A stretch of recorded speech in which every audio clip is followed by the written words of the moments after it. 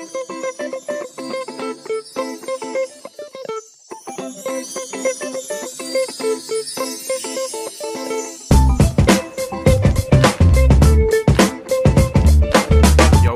welcome back to another episode of the Just Checking In podcast. This podcast, as always, is brought to you by Vent, a place where everyone, but especially women and boys, can open up about their mental health issues, break down stigmas, and start conversations. As always, I'm your host, Freddie Cocker. These episodes will likely be coming out during the second lockdown, so please look after each other, self-care as much as possible, and be kind to yourself. It does not matter if the only objective you have during this time is getting through it. That bar is high enough for me, for sure. Back to the show, and as you know, every pod I check in with a special guest. We have a natter about all things mental health, as well as anything and everything else they are passionate about. If it helps that person with their mental health, we'll discuss it. Do you ever have nights out or spontaneous moments where you meet someone and they end up being a part of your life for years, or even decades to come? My next guest is someone who fits that bill for me. His name is Jay Fisher. Jay is a poet, photographer, and the founder of Another Letter J, where he writes poetry for your dark times, good times, and all the times in between. The origin of Jay's poetry platform came from a huge negative in his life, and now he has turned it into an outlet for self-expression, creativity, and has found a special way for him to vent. Me and Jay met at a gig for one of my favourite pop-punk bands, Kids in Glass Houses. It was only thanks to Vent champion and Mind on the Game guest Jay Williams that the 2 spare tickets I was desperately trying to fill were taken by him and his mate Jay, who he brought along. It was also at that night I met lifelong friends Rachel, Charlie and Dan, who I've shared some of the best memories of my life with at You Me at 6 concerts throughout my teenage years, adolescence and adult life. In this pod we discuss Jay's poetry journey, relationships and much, much more. This is how our conversation went. Jay, welcome to the Just Checking In pod. It was only fair that after I had Jay Williams on the pod, I had to get his longtime friend, Jay Fisher, on the pod as well. First off, how are you, bro? I'm very good, mate. Very good, thank you. How are you? Yeah, I'm good, man. Surviving. That is the term I'm using for second lockdown for sure. I mentioned it in the intro, mate, but we met because of a Kids in Glass Houses gig in 2010 at Shepherd's Bush Empire. Absolutely crazy how that is 10 years ago now. Do you want to tell the listeners your memories of that night and how we first met? Honestly, one of my favourite memories of any gig ever, because that was actually my first ever gig. I think I told you that at the time, yeah. But yeah, my first ever gig, and Kids in Glass Houses at the time, I was such a big fan of. So I was like buzzing that I just got to go to this gig on a whim. I think it was like a few days before or something that you asked us. And Jay just happened to ask me. And he didn't even know I liked them at the time. I think he was just like, oh, you're my friend. Do you want to come join? And yeah, it just ended up being like a great night. I think we met a couple of good friends of yours still, didn't we? Like a couple of those guys on that night as well. Met you for the first time, which was amazing. And yeah, just beautiful, beautiful time. And I just remember being so elated by the end of it that I got to see live music. I think that really kicked off a passion that I have now with photography and everything else too. Do you think it's crazy how if I hadn't been able to talk to Jay, or I hadn't just messaged him on a whim saying, I've got 2 spare tickets, can you come and bring a friend? We wouldn't have met, we wouldn't have had these memories, and we wouldn't be doing this pod now. Yeah, mate, honestly, absolutely crazy. I think about this a lot. There's pinnacle moments in your life where you just meet people and these people end up having a massive impact on you. Wow. And if not for that one moment, that one decision, could have all changed, all completely been different. We'll talk about those pinnacle moments later on in the pod, mate, but you've got such an interesting journey. We've got so much to crack on with. So shall we just get started? Let's kick off the pod, Jay, by talking about your poetry platform, Another Letter J, mate. First off, why did you feel inspired to create this platform, and where did your love for writing poetry begin? So Another Letter J came from, at first it was actually anonymous. So I wanted to express, it was after a breakup, after a really, really big breakup. And I needed a way to sort of vent and express a lot of my just heavy emotions at the time, as a lot of people sort of feel and been through. One of the ways I've always expressed myself is through words, is through writing and poetry in particular. I've always enjoyed sort of creative writing. And poetry was one of those things, ironically, at the start of that relationship before we got together, I did actually write a lot of poetry that I ended up deleting. I think more out of embarrassment because sort of other people had seen them and friends of my ex at the time. And I had sort of laughed about it a bit. So I ended up actually deleting some of those earlier ones that I wrote. And yeah, after the breakup, I sort of got to a point where I needed an outlet and I needed something to project these feelings. And poetry and that platform, Another Letter J, became that for me. Before we get to the moment where you switched the anonymity to public, I know there might be an obvious answer to this question, but tell the listeners where the name came from and how you came up with it. It feels like you've taken Rachel Riley's spot during the Letters on Countdown when you say it out loud. Yeah, so another yeah, it does actually. Another letter J came from essentially a lot of the poetry I was writing seemed like letters, and it felt like I was writing letters, and it was very much my emotions at the time, so they were very heavy, and it was almost that probably you've heard of before, where people say if you have like these really hard to deal with emotions, you write a letter and you burn the letter, and it's a very good way to sort of relieve them without having to tell the person. And I think this is just maybe a more modern version of that, where I wasn't writing letters necessarily, but I was writing poetry that was becoming posts. And in a way, I also wanted to help other people if they were dealing with similar things. So I guess that's why I liked the idea of posting it, and anonymously as well. So it wasn't anyone could link it back to me or my ex at the time or anything like that. It was just a space where anyone who could relate could read them and share them or save them or read them again, whatever they wanted to do. And anyone who couldn't relate didn't need to bother with it, because it wasn't anything like, oh, that's Jay's poetry, I need to follow that. So yeah, that's sort of where it came from. And the another letter obviously just being writing constant letters of poetry to this girl that I was still in love with at the time. You wrote a poem for Vent anonymously as well, which I dug out from the archives ages ago. I actually forgot you wrote a poem for Vent. I did. Can you remember that poem? Not off the top of my head, but it might be somewhere on my phone. Do you remember what I to be fair, if I've written it down, I've got it on my phone somewhere probably. Yeah, I forgot about that. Jeez, that was a while ago, wasn't it? What was the moment or period where you decided to go from anonymous to public? Oh, that's a really good question, actually. I think I got to a point where I was aware that I was more okay, I guess. So before, when I had all these feelings, and bear in mind, I had a lot of friends who mutually knew my ex as well. So there was a lot of feelings that I didn't want people projecting onto her as well. I didn't want them to sort of bring my emotions that I was obviously heavily feeling at the time and feeling bad about her, because I don't feel like people's relationships should affect other people's friendships. So I think it was after a moment where I felt like I'd gotten over the worst of it and I'd gotten over the part that hurt the most, I guess. I was a bit more proud as well, because I was starting to write things that I was just becoming very, very proud of how I'd worded things and how I was like projecting things in this way of poetry. I felt like I was getting better. And in that case, it was sort of that moment of I want to share. I want to share the stuff that I'm now proud of, this work that I'm proud of, that it's still emotional and it's still deep, but it's not like, if people were to come up and ask me about it and seen that I posted, they wouldn't have had me crying in a corner. They would have had me expressing myself and expressing my emotions a bit more clearly. And again, it felt like another way that I could help people, where if people knew I was writing that stuff and knew I was feeling those things, maybe they could come to me and talk about those things as well with me, or if they needed to as well. Somewhere in that, was there also a case of you feeling like the stigma was removing so you could feel like you could go public, or was it a case of you wanting to go public so you could remove the stigma yourself, if that makes sense? Oh, mate, that's a very good question. You're very good at this, man. I think a bit of both, to be honest. I've always felt like myself, I can be someone who helps break cycles and helps break stigmas, I guess. I've always been a big advocate of men showing emotions and having emotions, I guess. So it was sort of very fitting for me to become that person who I would look up to, breaking that cycle and showing that I didn't see it as a stigma necessarily. But I think also partially there was a feeling of, because I'd gotten over the heavy emotions, it sort of, the stigma broke itself within me too. So yeah, I think it's a bit of a both on that one, to be honest, mate. You've turned that negative in your life into a huge positive. How do you reflect on that moment looking back? Are you surprised that you did that and you were able to do this and accomplish this and create this platform yourself? Or did you think at the time it was quite insignificant? To be fair, again, a bit of both. Like, I was very proud of myself, and I think I was proud and it didn't have to be significant in a way. I was very happy to be able to do this and be able to write. And from people who I was close with seeing it at the time, I had a lot of very positive reactions too, which were more about the writing, because that's what it became about. It became about the way I wrote and how I wrote and the emotions I could try and evoke in other people.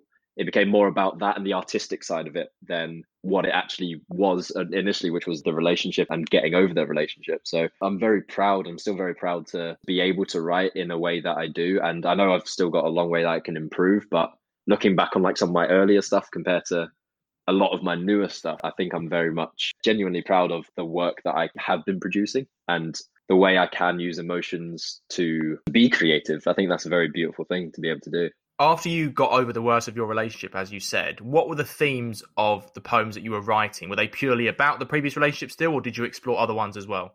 We started getting crazy with, I say we, the voices in my head. A lot of them were still about the relationship because there was still a lot of parts of that I was exploring myself, but from a different perspective than I had previously. A lot of them started becoming about me rather than about her. So I started writing a lot more about my own progression, my own self-love, my own self-worth. That became a big theme towards the end of that era. I guess I sort of have eras in my head of this poetry too, I guess. Yeah. And then as I moved forward, they started becoming about other people that I'd sort of met and impacted or had impact me along the way too. So there were some about other girls who I maybe dated for a bit in between when I wasn't ready and had maybe projected a lot of my negativity from that relationship into sort of seeing them. Some poems are about people that I'd seen and hurt accidentally or hurt knowing I'd hurt them, but not knowing how to not do it, that sort of thing where you sort of get a bit caught up in, oh, this is new and fun and exciting, but am I ready for it? Probably not. So yeah, a lot of what I wrote became about current experiences that I was feeling or going through or experiencing myself generally in that part of my life for sure. And what impact does writing poetry itself have on your mental health? Is it cathartic for you? Is it healing? Is it escapism? What can you tell me here? All of the above, yeah. It started as maybe more of an escapism sort of thing. Now I write for fun. I write sometimes for still always to relieve emotions, especially maybe more negative emotions. I find it's always a good channel for me to go through. But oftentimes I'm inspired by more things now. It's not necessarily always about love specifically, or it's not necessarily always about myself or my experiences. Often now I can sort of engage with other people's experiences too, I think. And I think that's a really important part of how I've developed as a poet or as a writer, is being able to empathize more with others around me, and they sort of maybe share their experiences with me just person to person, and I can relay that back into more creative words for myself and maybe for them in some cases too. Talk me through the creative process behind writing a poem now. Do you have to be in a particular headspace to write? Are there places you go to feel inspired to write? Tell me a bit more about the process itself. I like that question. That's a really good question. Yeah, you know what? My process is quite similar every time, but there's often times that it will change. So my general process is I'll often start with either an emotion or a theme, and it doesn't necessarily have to be something huge. It can be like a word prompt I did quite recently, just sort of ask people for words to inspire me to write. But often what happens, the most frequent thing is I'll be sat talking to my friends and having maybe a bit of a deep discussion, or I'll hear someone say something and they'll say just a sentence or a few words together that I'm like, oh, that was beautiful. And I'm suddenly inspired to write a whole poem about one thing that someone said, or again, one thing about maybe something I'm feeling that day, if I'm a bit down or if I'm a bit up, especially. And I think more so in particular, the more impactful emotions, the heavier emotions or the best emotions, the highest emotions are often the things that are the most inspiring when I'm starting to write. Have you ever experienced writer's block along this journey? And if so, how have you overcome it? Or if there are any budding writers or poets listening that might get a few tips from you? Honestly, all the time. And I think for me, the biggest thing is I try not to write when I'm not feeling something of anything. Like if I'm not inspired by something, or if I'm not excited by something or scared of something or anything like that, if I'm not feeling anything towards it, I find my brain doesn't run away as much. So the way I write, I get words and verses and choruses and things like that flow, or me even songs sometimes, like melodies in my head that then inspire me to sort of put words to them, and then I sort of hone it down. And sometimes, like you say that about getting writer's block. The other day, I asked for word prompts from people, and someone gave me a prompt that was, she said, devastating. And I was stuck for a long time because I couldn't get that emotion into me. I couldn't feel devastated. I didn't have anything at that point that I was like, oh, this is devastating. Like I couldn't write about it.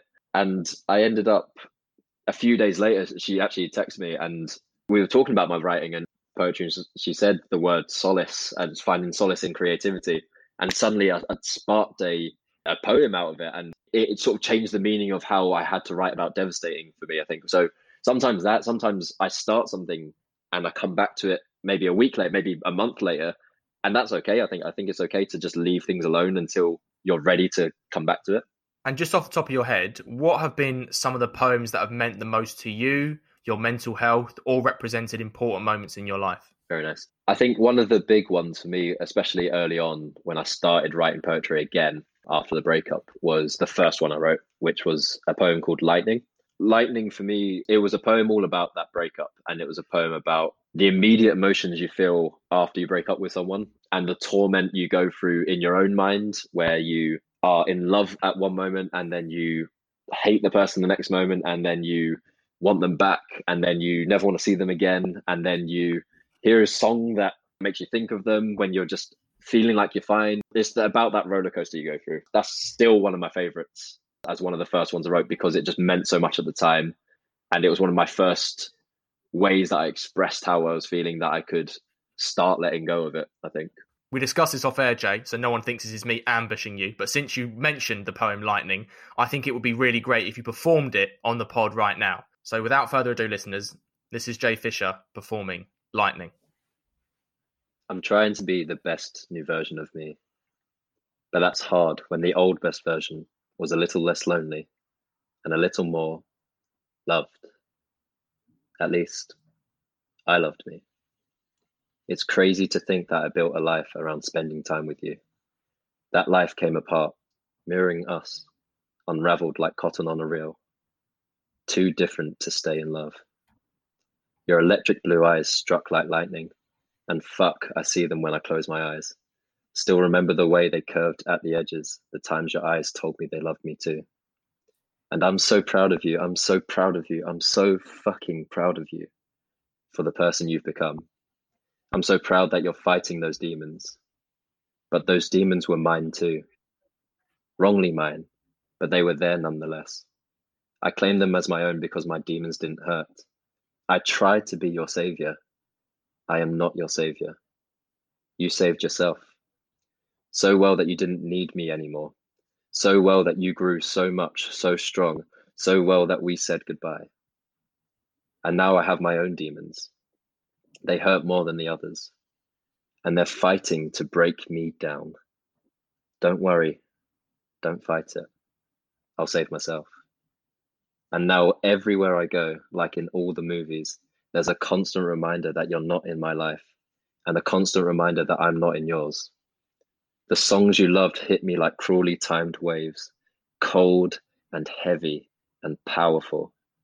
And I don't know if you remember, but I'm not the strongest swimmer. So when your music plays, I'm drowning. But please don't worry, and please don't fight it. I'll save myself. Like you always did. Like I always admired. I guess I'll always be inspired by you. I guess I'll always love you just a little, or a lot. Those electric blue eyes still strike me like lightning, and fuck, I'll always see them when I close my eyes. But this time I'll know how confused they looked, that they don't love me anymore. It's time to let them fade. That was amazing, mate. I felt like Jules Holland there in giving you the introduction. Mate, yeah, you vibe with that energy. I appreciate that. You did your first performed poem on your Instagram page a few weeks ago, maybe a month ago. How did you build up the energy to that? Was it a big step out of your comfort zone? And what was the reaction like when you did it? Both from yourself and from people who followed you. That's a really good question. Yeah, it was one of those things I've wanted to do for a while. And pre-COVID, I was really starting to look into performing live and getting it out there a bit more, and being able to present myself in that more vulnerable way. I always enjoy that sort of challenge. I'm quite a big, like, for instance, in my work, I speak a lot. I sort of do a lot of talking to a lot of people and almost like performing in a way. So I have a lot of that in me anyway, and I enjoy performance. I did performing arts when I was younger, so it's not something that I'm shy about.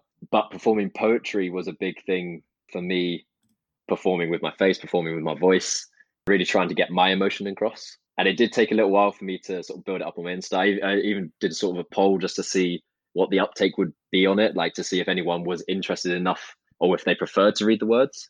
And the reaction was pretty good, actually. Like I think it was one of the most well responded generally, like people commenting or people asking me about it. It was one of the most well responded poems that I'd put up. I think people just like engaging with a face and a voice. A lot of people, I think, prefer that to reading, and it gets across, like I say, it gets across the emotion a bit better. So yeah, pretty good.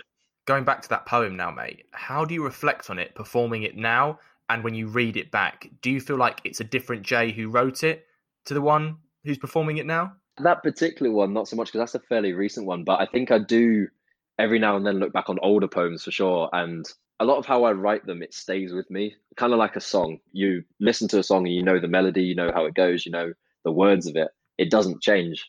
But then you listen to like a live performance of it, maybe, or your band or artist performing it in that sort of manner, or they do an acoustic version, and you're like, oh, wow, this hit's different.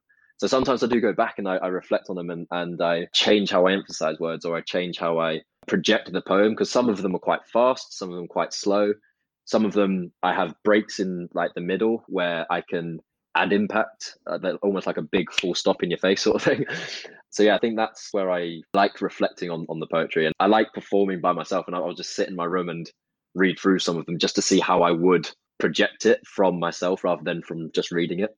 Along this journey, Jay, what have been some of the responses or comments or feedback you've got from either DMs or people kind of saying it to you face to face about Another Letter J? Have you had, for example, comments from boys maybe taking a step back and reflecting or changing the way they think about men doing poetry, maybe? You know what? That would be absolutely lovely. At the moment, I've had, to be fair, a few guys, yeah, but more my closer friends who are people who support me and have that same sort of energy. So guys, not so much. Girls, a lot more. I think for a lot of women, as probably is expected in society, a lot of women are a bit more able to express emotions and able to express appreciation for sharing emotions too, which is a shame really, but also something that, again, try to break this stigma and try to show that men are allowed to have emotions and men are allowed to write about their emotions and portray themselves in a more vulnerable way and it be okay, I think.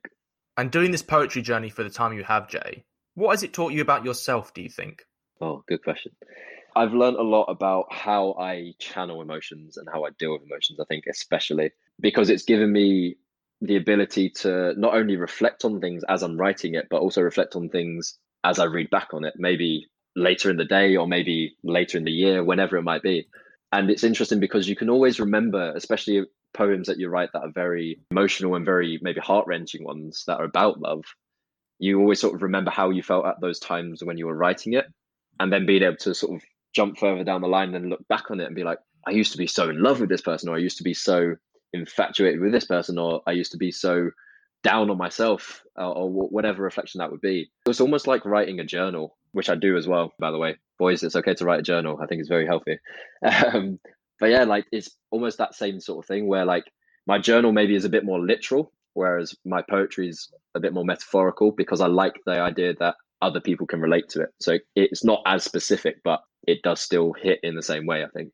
And just finally, Jay, if there's anyone interested in poetry, especially men who are wanting to give it a go, what message or advice would you give them from your experience first? And also, where can people find you on social media? Lovely. So people can find me at Another Letter J on Instagram. I don't really use anything else apart from Instagram, so that's probably the only place you're really going to find me. In terms of people starting it, in terms of people going for it or whatever, I think just start is the best first bit of advice I can give you. There's no harm in grabbing a little notebook or using your phone notes, which is what I do all the time, is just use notes on my phone. And even if it's the case of you've got one line, write that one line down. Because I can't tell you, I've probably got hundreds of just one-liners in my phone that I'm like, eventually I'm going to come back to this in a year, in 5 years, whenever, and I'm going to write more. And even if that's the case, that is still better than not doing it. And like I say, it's very cathartic. It's very good to express yourself to yourself. It's a very good way to give yourself a bit more perspective on situations you're dealing with, or even just a bit more creativity and a bit more fun. So I think definitely just start, and also read. One of the biggest things that helps me write is reading, and beautiful, devastating books, not even poetry books necessarily, just books in general, where you can pick up better grammar, you can pick up better phrasing for things or wording for things, or just better ideas on how to express visuals, if that's something you need help with. Reading's so important. And maybe just to shout out a couple of my favorite books at the moment. One of my favorite all-time books is The Book Thief by Marcus Zuzak, I think, or Zuzak, something like that. And book I'm currently reading, The Kite Runner by Khaled Hosseini. Amazing book. Very emotional, very raw, very impactful. But those things also inspire me a lot. So good starting point, I think. We've talked about Jay the Poet. I want to swerve left and talk about Jay the Sportsman now, because your sporting journey is certainly not traditional, in inverted commas, in that the sport you fell in love with was rollerblading. Just tell me how you got into rollerblading and how your love for the sport began. You must have been the only geezer smashing it at those roller discos back in the day, but everyone else was absolutely flying. Mate, yeah, honestly. So I got into the roller skating world with a bit of a weird romantic fluke, actually. I say romantic. Basically, the way my parents met was at this club when they were way younger. And my grandparents both used to work at the club doing different things. One was a sports coach, he was a football coach. One of them ran the bar, because at that time you could have a sports hall in the back and a bar in the front. And that was apparently a thing. So, yeah, that was sort of like how my parents met and how my grandparents were together. But they, as my older sister got a bit older, my granddad was still running the football team. And he'd see these skaters come in the morning before or after the football would start. And he sort of told my mum about it and just sort of mentioned, oh, do you want to get my sister to go and do that stuff? It looks like fun. Like there's a bunch of girls skating around and, doing dances and stuff like that. And yeah, it just became something that we all ended up doing because, we were kids and we had a lot of energy to burn, and it was a Saturday morning and my parents wanted us to burn energy and not sit and watch TV all day. So we'd be up for like 8 a.m., say, or 11 a.m. or whatever, and just go and skate on a Saturday morning. That's how we started. And how did your love for rollerblading grow throughout your teenage years, and what impact did doing it have on your mental health, mate? So when I was younger, I used to play rugby too, and I got really, not bullied, but it was one of those things where the rugby lads would all have something to say about me skating. So I actually quit for a long time before I took it up properly. Quit for about a year just because I didn't like the potential of, not being manly, I guess. And through that, I sort of really missed it. And I still went to like see, because I had friends there. So I'd still see my friends. I just wouldn't skate. And then at one point I was just like, actually, nah, I missed this. Like, I want to go back to it. Then as I got through, as I sort of progressed in that career, that journey, or whatever you want to say, it wasn't really a career. But as I progressed through it, I started getting better and I started winning. And I was more confident with it. And I found it was giving me more emotional strength, because I was constantly around lots of women for a start who would be emotional and cry and be happy and show all these emotions that I could also share in and I could also be a part of. So I think that was a big thing for me in terms of my emotional agility now. Definitely came a lot through that sport and those people who I connected so well with and learned a lot from and grew a lot with. And they were like family. They were family. So it was a beautiful thing to be able to share. And then also taught me things about sportsmanship, losing competitions, winning competitions. It taught me how to be a good sportsman as well as as well as a good loser and a good winner. So all those sorts of things I learned from a very young age, because I was competing and I was training hard and I was working myself harder, and the ability to even take on critique in a way that didn't deteriorate my mental health, because actually the critique was for my improvement. Things like that, which I think a lot of adults still struggle with now. I think sport and skating definitely gave me that emotional agility that I then have sort of progressed through with more of my life.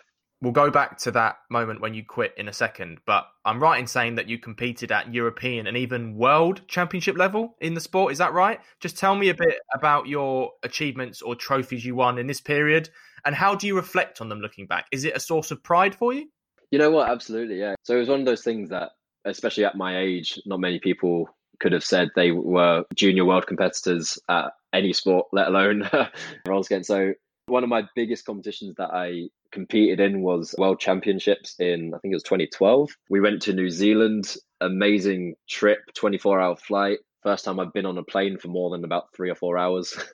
And yeah, like I've met so many amazing people. There's a lot of skating friends that I'm still good friends with now. There's a lot of people that I'm still connected to through my life. So it gave me not only beautiful experiences and traveling the world, which was amazing in itself, but also met incredible people. And in terms of like trophies and things that I won, a lot of those, I'm honestly more proud of the journey generally rather than the wins, because I'm not going to lie, I was pretty good. I won a fair amount and I competed for quite a few years. At the World Championships, I came fourth at junior level, skating up a year earlier than I should have done. So I was actually one of the youngest competitors in that category at the time. I beat the British champion at the time, who had beaten me. I'd come second to him that year. So those things were like amazing achievements. But honestly, the journey of self-discovery and that sort of thing was like, if I look back on it now, that's the thing I'm so grateful for is that the emotional side that it gave me, the ability to push my anger out into a sport and push harder for myself to be more confident and be more proud and be achieving better than I thought I could. I think that's a beautiful thing that it gave me and that I've taken into later life for sure. The mid-noughties period we went to secondary school in, mate, it's fair to say was a vastly different time to now. At least I hope it was. When you were loving ice skating, obviously you went through that period where you quit. And also you told me off air that it was these experiences and the toxic masculinity you received and maybe experienced for the first time that it shaped your perspective on masculinity and life. Is that fair? Yeah, absolutely. I had this, especially initially when I first started. I didn't tell anyone when I was skating because essentially, if you're not sort of familiar with like roller skating and think of figure skating, it's like ice skating. So lycra, sequins, sparkles, all that jazz. So obviously quite a feminine sport in appearance, I guess, especially because it was mainly women in the sport. There was hardly any men. And a lot of the men that were there were gay men as well. So that also added to that stigma, I guess. I use that term loosely because I never saw it as a stigma myself. But it was one of those things I guess I was a bit embarrassed about. For sure, I was definitely embarrassed, and I was definitely not willing to share how much I loved it and not willing to share how good I was at it and not willing to share anything about it really because I was just embarrassed that it wasn't football, it wasn't rugby, it wasn't the cool laddie sports that all boys do sort of thing. It was a very feminine sport and it was dance. It was literally dance. We did dancing. So yeah, there was a lot of mixed emotions early on for sure. Do you get a bit annoyed now that rollerblading has gone a bit more popular and people like JME and Skepta are taking it to the mainstream? You know what? No, I think we always said this, like it was never an Olympic sport when I was competing and it still isn't now, but anything that helps push it forward, they have to sort of change the rules a bit, but it's a great skill anyway, because it firstly teaches you a lot about your body in terms of your core strength and all that sort of stuff. It gives you a lot of that ability. So I think it's great for anyone to try just to be fit and healthy because it works you out very well. And if it becomes more mainstream because of those things, I think absolutely that's a great thing. The sport is very underloved in the UK. It's a very little known sport. Not many people know much about it at all. So if anything to shine more light on it and get people more interested in it, I think will be great for it in the long run. Another part of this topic I want to talk about with you, Jay, is your relationship with exercise and the gym. It's a massive part of my life. It gives me structure, confidence, routine, and so much more. How does it help you and your mental health? I honestly love working out. So I think, again, because of skating and from an early age, because I had that my whole life and throughout my childhood, I was always driven by sport in the sense that it always gave me a release at the very least. And as well as was good training, was good motivation, was good emotional teachings, all that sort of stuff. And I've carried that forward now that I don't skate anymore into other areas of my life. So the gym has been a massive one. And again, more than anything, it gave me sort of structure to my working out and my body routine. And it gave me definitely a lot of confidence in myself. I improved my body. I saw those improvements. And especially living away from home in Manchester rather than in London, I've come back to my family and they've seen obviously big changes in my body and been like, wow, you've sort of changed so much, or you bulked up, or you've lost weight, or whatever it is. Not that I ever tried to lose weight, but yeah, the body changes definitely are, if you're aiming for them and you're sort of sticking to a routine, it's a great way to keep yourself, what's the word? Active, yeah, active and confident and all those great things that exercise gives you. And now I climb as well, so that's sort of where I've gone a bit more. I've sort of not gone to the gym as much and started climbing more, so I've got a bit more core strength in me, and I've got a bit more of that quicker, more agile agility than I had sort of just gymming it all the time. And how important do you think maintaining your physical health is in managing your mental health as well? I think it's one of the most critical things. And again, like I would encourage parents to encourage their kids to get into sports. I wouldn't ever say force or don't make them do sports if they're not interested at all. But it's definitely something that I think, like I say, from all the sport I've done, it's not only given me physical ability, it's given me emotional agility, it's given me great friendships, it's given me great relationships. It's sort of altered my life, and I would be a completely different person without it. And I'm a very positive person. I'm luckily someone who's never struggled with their mental health in a sense of I've never suffered with anxiety. I've never suffered through depression. And I think sport has played a massive part in me not having to deal with those really negative emotions because I've always had an outlet and I've always had something to channel anger and frustration and negative emotions and sadness and upset and everything else. Sport, when you do it and you come out of it, it's almost that release and you can walk away from it and go, right, I can breathe again now. And I think that's why it's so important to me.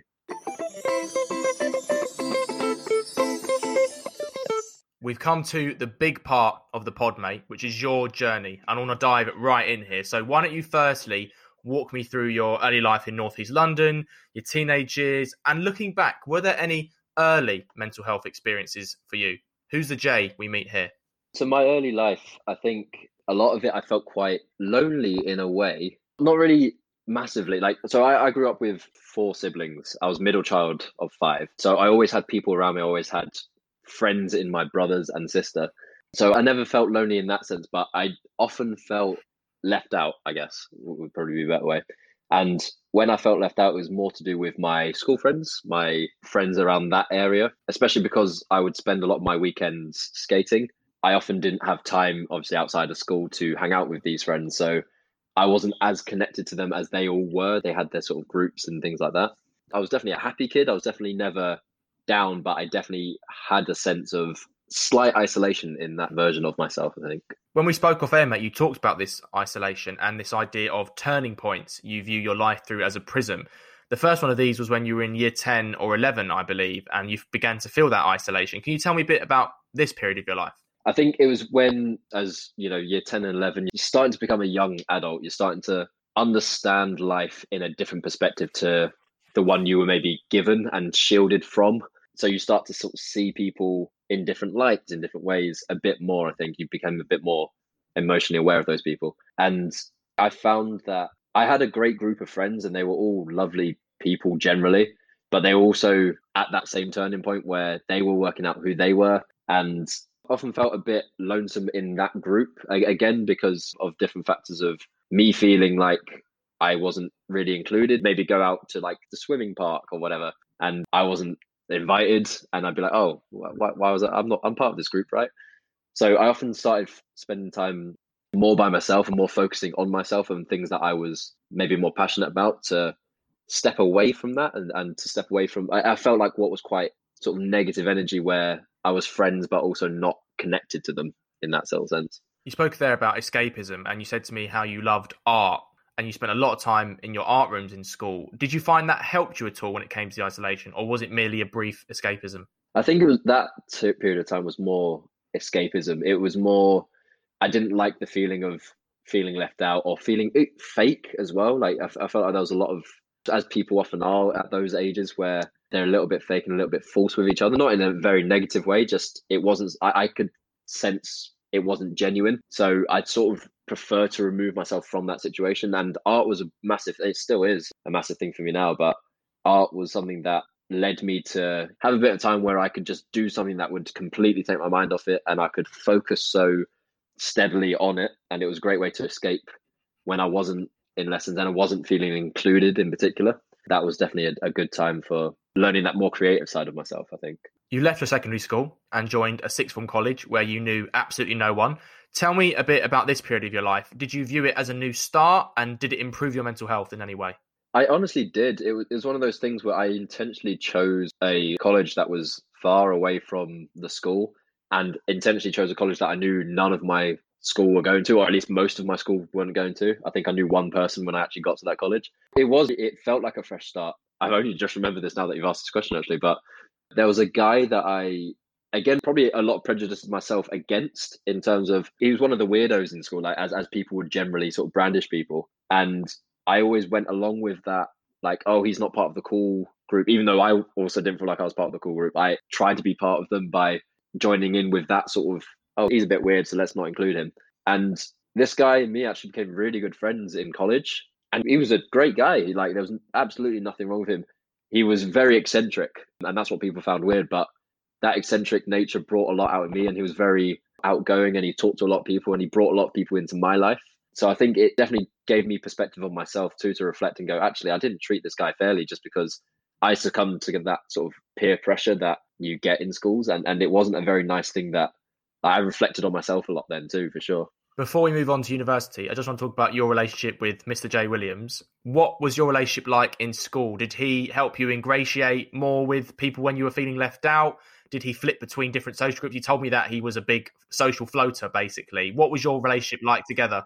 Jay was he's still one of the people I admire so much, an incredible person. The thing with Jay, and the reason I often felt left out of my main friend group, is because I I was friendly enough with everyone, but I didn't really have really good connections with anyone apart from Jay.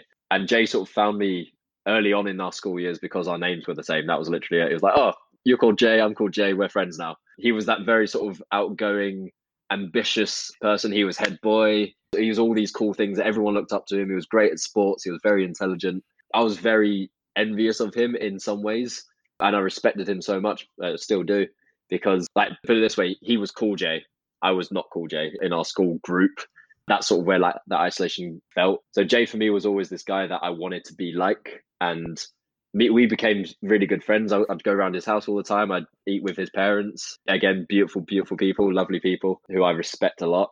And yeah, we were just good friends. We'd go for runs together. So a lot of my time in school, I actually spent with him outside of school. He was one of the few people I actually did hang out with quite consistently. And we used to walk the same way home and everything. So it was always good fun. And he was always my saving grace, I think, in school. He was my like one true friend there. Given how popular he was, and when we were in school, my school, everyone who was good at sport was basically popular, regardless of who you were, and if you're actually a good person either. I felt obviously a lot of FOMO because I loved sport but wasn't very good at it. Apart from cricket, I was half decent at cricket. If anyone's listening, I can fact check that one. For you, Jay, it could have been so easy for him to just discard you or feel like he was like the coolest kid and didn't want to talk to people like me or you, because we were probably those kind of kids in secondary school. How do you look back on that? And do you think, looking back now, that was a really big thing for him to do?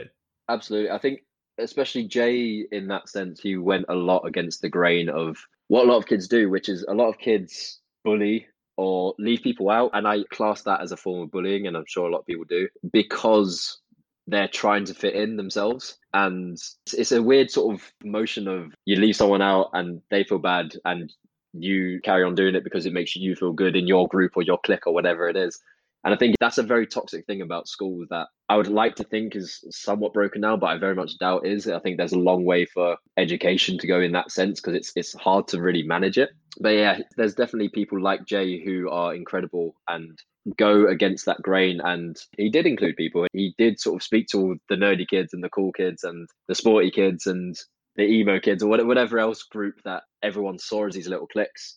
Jay had a way of bringing, like, our collective group was a mixture of all of those people. And I think that was a very special thing that Jay probably did a lot of and had a lot of influence in, where he could bring those people together and be a common ground between them. So if you're listening, Jay, I hope we gave you as best shout out as possible there. Mate, massive ego boost for you there, mate. You can pay me later. Let's fast forward to university now, mate, because you told me off air it was relationships which have given you the bulk of your negative mental health experiences, as well as, of course, a lot of the positive ones. You met a girl through skating and you convinced each other to move to Manchester, where you studied and you now live. How did this come about? And if you could, just tell me a bit about the journey this relationship took you on. Yeah, that was a weird one, actually, because I say weird. I mean weird in a very lovely sense. Because when we got together, we were actually long distance. So she lived up north near Manchester, and I, obviously, from London, from down south. We were sort of talking all the time. We had this, as I think a lot of long distance relationships do, and forgive me if you're listening and you're in a long distance relationship. For me, it's just not something that I think I could do again. And only because of the fact that with what we did, we built up this idea of something beautiful and perfect and amazing that we would be. And then when we eventually got to, living together, and I moved up to uni and sort of moved in with her, I was obviously still young. I was like 18 at the time, and I wasn't very maybe emotionally mature, definitely not as much as I am now. But we made these big life decisions that really affected us and was really hard for us to go through, I think, both in her own sense. She went from being an only child in her own space and having just her parents and her to having too many people like me in her space. So her space halved and she had me always there. Whereas I went from being in a crowded family of 7 where I was sharing a room with my 3 brothers, 4 of us in that room, to having maybe not any more space necessarily, but having less people around. So maybe feeling a bit more secluded from, especially from my family, and as a lot of people I imagine go through at uni. It was a big step, and I think we both realized at the time when I moved up there. We tried to make it work for another year. We went from August to August when I actually was there, and it was just one of those things. It was just not right, and we made decisions based on fairy tales that we built up in our minds rather than realities. When the relationship eventually ended, how do you reflect on it now, and what do you think you learned about yourself? Was it just about emotional maturity, or was there something more? I realized I wasn't as emotionally mature as I thought I was. I think that was a big thing. Again, a lot of people do maybe when they're 18, 19 years old. Yeah, I had a lot of reflection at that point where even the way we break up, I'm ashamed of because I didn't have the guts to sort of break up with her properly, and I didn't give her the respect she deserved when we broke up. I felt like I'd done her wrong by running away from it. It became a thing where I was in London with my family over the summer period, and I wasn't sure how to end it. And she called me at one point, and I just sort of said over the phone, "Yeah, like I don't think this is going to be us. I don't think this is it. This isn't a forever thing." And yeah, I wasn't very proud of because I felt like I had run away from it without giving her respect because I felt like I knew I was going to break up with her before I left to go back to London for a bit. So yeah, I grew a lot from that. I learned a lot more respect for people's feelings and emotions generally, and also to try and face problems a bit more deliberately rather than hiding from them, which is a difficult thing to do sometimes, but overall tends to be a better way to go about it, I think. After this, you met your next partner, which was the catalyst for you starting Another Letter J. We won't go into the details of the breakup, but how did you feel in the aftermath? And do you remember the moment where the spark for Another Letter J began? I feel like the months after our relationship were very much, I was in turmoil for sure. And this is another interesting thing about relationships ending is other ones begin. So I was very down. I was very, as probably most people have experienced listening to this, just not in a good state because I was so ready to carry on fighting, I think, even though I think I knew deep down that it wasn't meant to be. It wasn't right. It wasn't something that would last for our lives. But from that, I became really close to one of my best mates now, my good friend Jake. If you're listening, Jake, big shouts to you, mate. Him and his girlfriend, they pulled me through some of my darkest times. And like I said before, I've not really experienced anxiety or depression, but I think that was the closest I ever became to it. They definitely got me through those times. And especially Jake, we'd just hang out and we'd talk and we'd sit on his balcony looking out at the view of Manchester and just be so deep in discussion. And it warmed my whole entire being. It grew my soul exponentially, and I'm forever grateful for that man. So yeah, definitely through turmoil, there was light. Even if I wasn't sure I could see it at the time, I got through that period of time because of that amazing person. In the last couple of years, mate, after this relationship, there have been people who have really helped you open up about the experiences, like Jake, and given you the confidence to be speaking to me today. How have those people helped you, and what can you tell me about this period of your life? Yeah, I've been lucky in a sense, and this is another thing that I look back on the end of that relationship because these people wouldn't be in my life in this capacity without my last relationship for sure. Yeah, I've got really close friends. I've got a sort of small circle. I say small circle that there's four of us in this sort of like circle who are ironically just their message group has just popped up as I said that.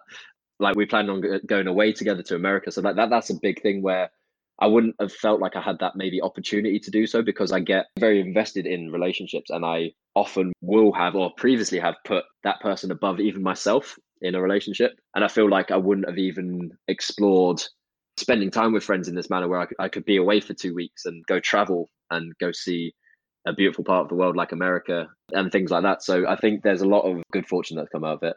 And then there's other people who I've met even more recently, like my friend Alina, as an example, who, again, just beautiful energy, like people who emit. And I think that's what's really important to me now is when I connect with people who are, I like to call them lights. I think there's a lot of lights in the world. There's a lot of people who are just good, positive energy. And even if you don't want to, sometimes they just bring you forward and pull you forward and make you project yourself further than maybe you even dreamed or thought you would. So yeah, really, really grateful for those two in particular, but especially a lot of other people in my life who anyone I have deep conversations with, anyone who I can connect with in that way where it's more than just, hi and hello and how are you? It's how are you really? What are you doing? Like, what's your goals? What's your ambitions? What's your passions? Why aren't you there yet? What can you do to get there? How can I help? Those people are an amazing people and they're very rare to find, but they're very beautiful when you do. And they are definitely lights in my life for sure. And then another big shout out just to my little friend group. So Claudia and Dan and Guff as well. You guys are all beautiful people and you are lights too. Somewhere I like to think I'm a little light in there through this pod. Oh, Freddie, always. You're beaming light. You're a spotlight. That's what you are, mate. The final part of this topic I want to discuss with you, mate, is your photography journey. Another side hustle Tell me how you got into this and how your love of photography began, because I can tell you've always been a creative person. Absolutely. Photography for me, honestly, is my biggest passion. As much as I'm passionate about writing, photography is the thing that I adore more than anything in terms of my own passion, my own progression, my own creativity. It started honestly really young, and I'm very grateful that I'm one of those lucky people in the world that knew what they wanted to do when they were a little kid. I remember, for instance, when I was younger, we had this little tiny grey camera. It was a little, really crappy, compact camera. I think it had like probably about 1 megapixel. But if we did go on family holidays, which are always, to like caravan parks around the UK, we took this camera with us. And I remember looking back on photos, I often wasn't in them because I took so many of them. That was often the start of my journey. Another sort of like pinnacle moment, key moment that I remember was there was a guy at like a sports event I not ran, but I was like part of like a group of kids who were chosen and selected to run like a sports day thing. And this guy was there with this massive camera with this massive lens on it. And I remember just sort of walking over to him and like looking at the camera and looking at him and being like, "Can I have a go?" And he let me use his camera. Like I remember this so clearly in my mind. I took a shot and I like lined everything up and I took a shot of this kid across the way. And the guy looked at the shot afterwards and he went, "I can use this, yeah."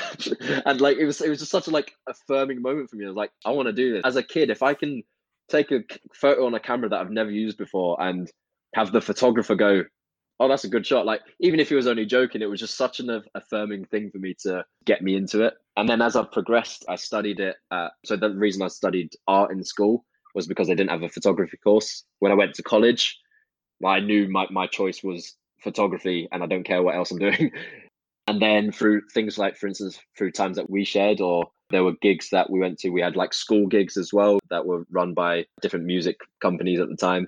And I became a photographer for those music gigs, which is where a lot of my passion, I think, has come from now for music photography in particular, is those early experiences where I learned so much about shooting in these low light conditions and shooting with these people who are really passionate. And again, I love seeing people's passion, and music obviously is such a beautiful thing that connects so many people, that taking photos of people who make music or taking videos of people that make music is something I'm very passionate about capturing, because then we can share it with more people and we can sharing creativity. And I love that idea, I think. And what impact does photography have on your mental health, do you think? For me, I've always adored photography. It's one of those things, I think, where you can really lose yourself in it. It's like a lot of people can read a book or listen to music. Photography for me is one of those things where I can just be myself in my camera and I can capture hopefully beautiful moments that I look at and I'm inspired by myself. And I think that's a very big thing, to be able to inspire yourself with the work that you do. You told me about one other pinnacle moment in your photography journey so far that seemed like a real epiphany for you. Can you tell the listeners about that and what it meant to you? Yeah, absolutely. That was actually only a few months back where I had that pinnacle moment where, so I did a photo shoot recently with a musician that I met who's a lovely, lovely person, great musician. And we went and shot on a beach. And there was this point where like she was sort of changing and doing stuff behind me to get ready for the next shot. And I was staring out at this beach, which was completely empty. And it was not cold, but very windy. And apart from like a few people walking their dogs, and this beach goes on for miles in both directions. The tide was out as well. So the tide was quite far away from us. And I was just staring out at the sky as the sun was setting.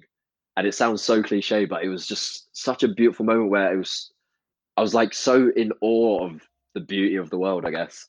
And I just thought to myself, like, this could be my everything. This could be my career. This could be my life. This could be the thing I do just because, like, this will be that for me. And I had that moment of like complete solidifying, this is what I'm going to do for the rest of my life.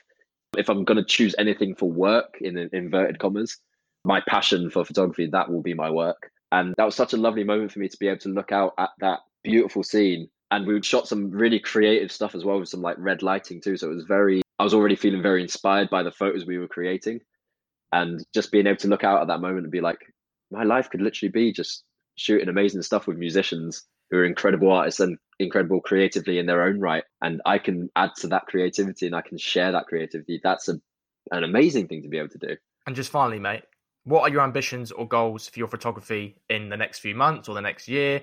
And how do you plan to get better as well? Very good question. So in the next, few months, maybe not because of COVID, but I do aim to start working with more music venues and music artists in particular. As you're probably aware by now, that is definitely a big passion of mine, is music and photography too. So I actually wrote in my journal. My journal is often a place where I write my goals and my sort of next ambitions. And in this journal, I wrote, within a year, I want to try and shoot with a name that's well known. So someone like, for instance, Arlo Parks or Hon or Eden are all artists that I look at who are maybe not the most mainstream artists, but artists I look at and go, you're big enough to be an inspiration to so many people still. And I think that's a really important part for me. It's people who inspire other people. I want to work with you is essentially it. So yeah, that's my goal for the next year or so.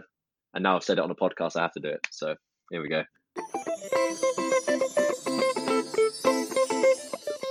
Our final topic of conversation, Jay, and it's one I try and have with all my special guests, which is a general natter about our mental health. So firstly, and you can include or exclude circumstances at the moment we are living in, how would you say your mental health is at the moment, mate? Honestly, I'm very lucky. I'm very fortunate that I think my mental health, I always sort of go through these moments where at least once a week I'll have just pure contentment. Like I feel very content with a lot of things in my life and where I'm going. I think just because of the mindset I have, I'm very driven towards what I want to do and what I'm passionate about. So I think that really helps my personal mental health. And what age do you think you were when you first realised that these feelings you were having weren't physical and they were actually in your mind? Oh man, that's a really good question. I feel like genuinely a lot of my biggest advancements in my mental well-being and my mental agility have honestly come from this last year and a half, 2 years. I've always been quite an optimistic person, I think, but I think maybe I've got a bit more sprinkle of realism in that now, but with that realism also comes a drive to make it better. I think these last 2 years for sure have been hugely impactful on my mental health, both the lowest points of my life, but also some of the highest points of my life as well. And what age do you think you were when you first had that conversation with someone about your mental health? How did it go? Who was it with? Did you feel like a part of you had changed after it, or you had entered a new chapter? Or did it seem fairly insignificant at the time? Honestly, that's a very good question. I think I started having these conversations more when, let me think. Probably some of the first times I had conversations more about my mental health or my emotional well-being at the very least were with my parents. So probably actually a fair bit younger. I remember, like, for instance, breaking up with girls, when you're like 13, 14, 15 and it being the end of the world. I remember like crying to my mum and crying to my dad. Like I always sort of leaned into my dad a lot, which I think has gotten rid of a lot of the toxic masculinity I felt in my life or might have felt in my life, because my dad was always so able to just absorb emotions, and not in a negative, like in a very positive way, where it's like you felt negativity leave you in his presence. And I felt like that's a really beautiful thing, and something I hope that I've stolen from him as a kid is that ability to maybe bring worse times out of people and sort of absorb it and take it and move it away. And I feel like for me in particular, being someone who is quite optimistic and quite positive a lot of the time, I feel like that's where I can be a bit more of a light in someone else's life, is bringing my positivity to them even in their darkest times and bringing light in dark times, which I've also wrote a poem about. And what triggers do you have that affect your mental health? Or have you not figured all of them out yet?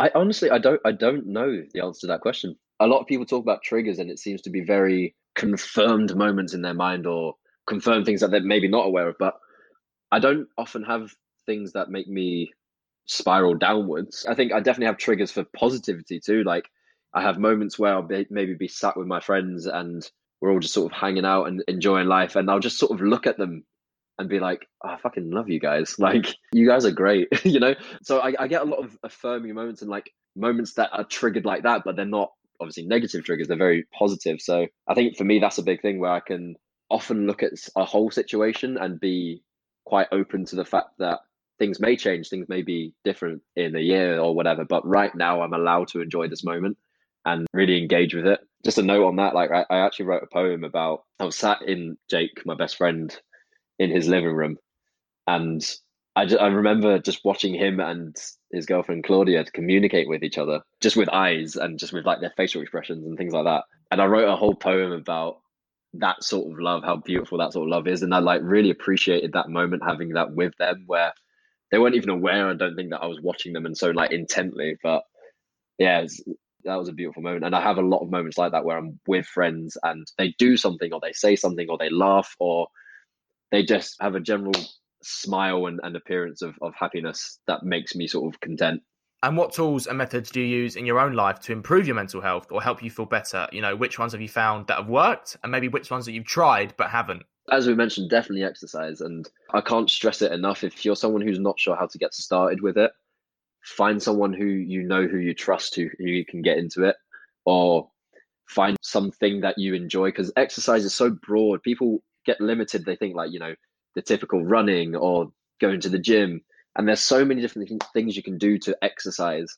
But yeah, I think that's one of the biggest things for me, one of my biggest tools that I use for my own mental health. The other side of that is, as I'm sure people have seen quite a lot recently, but doing things that you're passionate about. So photography for me obviously is a big one. It's a relief, but it's also a way that I can walk around for 5 hours if I want to and think, and that's okay, and that's fine for me to do. I can also write, and I mentioned before, as well as writing poetry, I've got a journal where I'll make entries based on if I've had a good day or a bad day, or if something's affected my emotions, and I'll write about it. And then I'll also go a bit further and write about why I feel like it affected me. And I think that's important too, not just acknowledging that you have good or bad emotions, but acknowledging why and what's causing them, because that can help you to align yourself a bit more and to maybe to stabilize your emotions a bit better. Toxic masculinity is something we've already discussed, and it's something we try and break down a lot on this pod, Jay. Hopefully, in the next few years and with a few more pods, it can be in a very small minority. What does toxic masculinity mean to you? Is it an ingrained homophobia? Is it a fear of emotion? And what examples can you give to the listeners outside of the ones you gave about rugby? A lot of toxic masculinity starts with it's different things from school to college to sport to whatever. It lives and breathes through, I think, everything that men do in this day and age currently. Unfortunately, it is still a very prevalent thing. And for me, it sounds so simple, but men aren't taught to express emotions. That's where a lot of toxic masculinity comes from, I think, is because men are taught to be aggressive when they're sad and aggressive when they're happy and aggressive when they're emotional in any sense, or angry because they don't know how to be anything else. And when they're told to not cry, they're told to man up. They're told to, boys don't cry, men don't cry, big boys don't cry, all that sort of stuff. Even from a young age, I think it's so intertwined with our culture and so intertwined with general feelings. And men grow up, or boys grow up, not being able to express. And this is where I'm very lucky and very grateful in that I had a dad who was he let me cry if I needed to cry. He let me shout if I needed to shout. And not necessarily that he ever really showed emotions. He might have been a bit caught up in that trap too, but he never made us feel like we couldn't.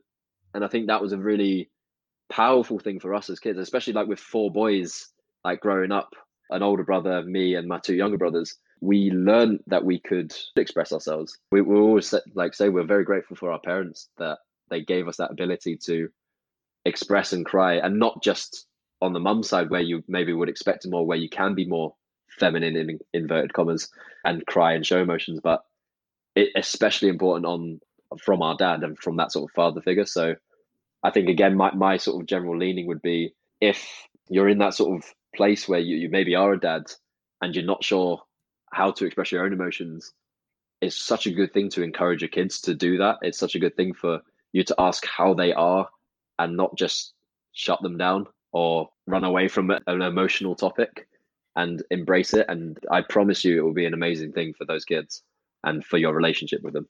We also talk a lot about positive masculinity as well on this pod, Jay. How would you define positive masculinity, and what qualities should a man have to exude to be described as positively masculine? Is it, for example, self-awareness? Is it emotional intelligence? Is it a understanding of other people's emotions? What can you tell me here? Definitely a mixture of all of those things. I think one of the big things, probably what I've alluded to, is an ability to express emotions. I don't think as a society we've stigmatized that whole idea of men showing emotions. And actually, I've never seen that as a bad thing, and I never will see that as a bad thing. And I think that's one of the biggest steps that men can take to be positively masculine, because then you become someone that can be an outreach person to someone in need, someone who's struggling with their own emotions, their own mental health, their own mental well-being. You can become that pillar for them, or that rock for them, or whatever you want to describe it as. But you can only do that if you're willing to be open and vulnerable yourself, because people won't open up to you if you're not like that yourself. I also think, me and my good friend Jake, we had this discussion recently about masculinity and femininity aren't traits linked to being male or female, or shouldn't be, but they are. So we link masculinity to being male and we link femininity to being female. But actually, as like, for instance, poetry and creativity is typically quite feminine, but I don't care about that. And I actually think that men being able to show a more feminine side is a positive masculine thing. And likewise, women being able to show a more masculine side is a very positive thing too. I don't think anyone should feel like they have to box themselves into, I'm a man, so therefore I must do masculine things and I must be a leader and I must talk over people, whatever else men do. Like, I must assert my dominance. Like, we don't need to do that. We can let people talk. We can let people be vulnerable. We can let people open up.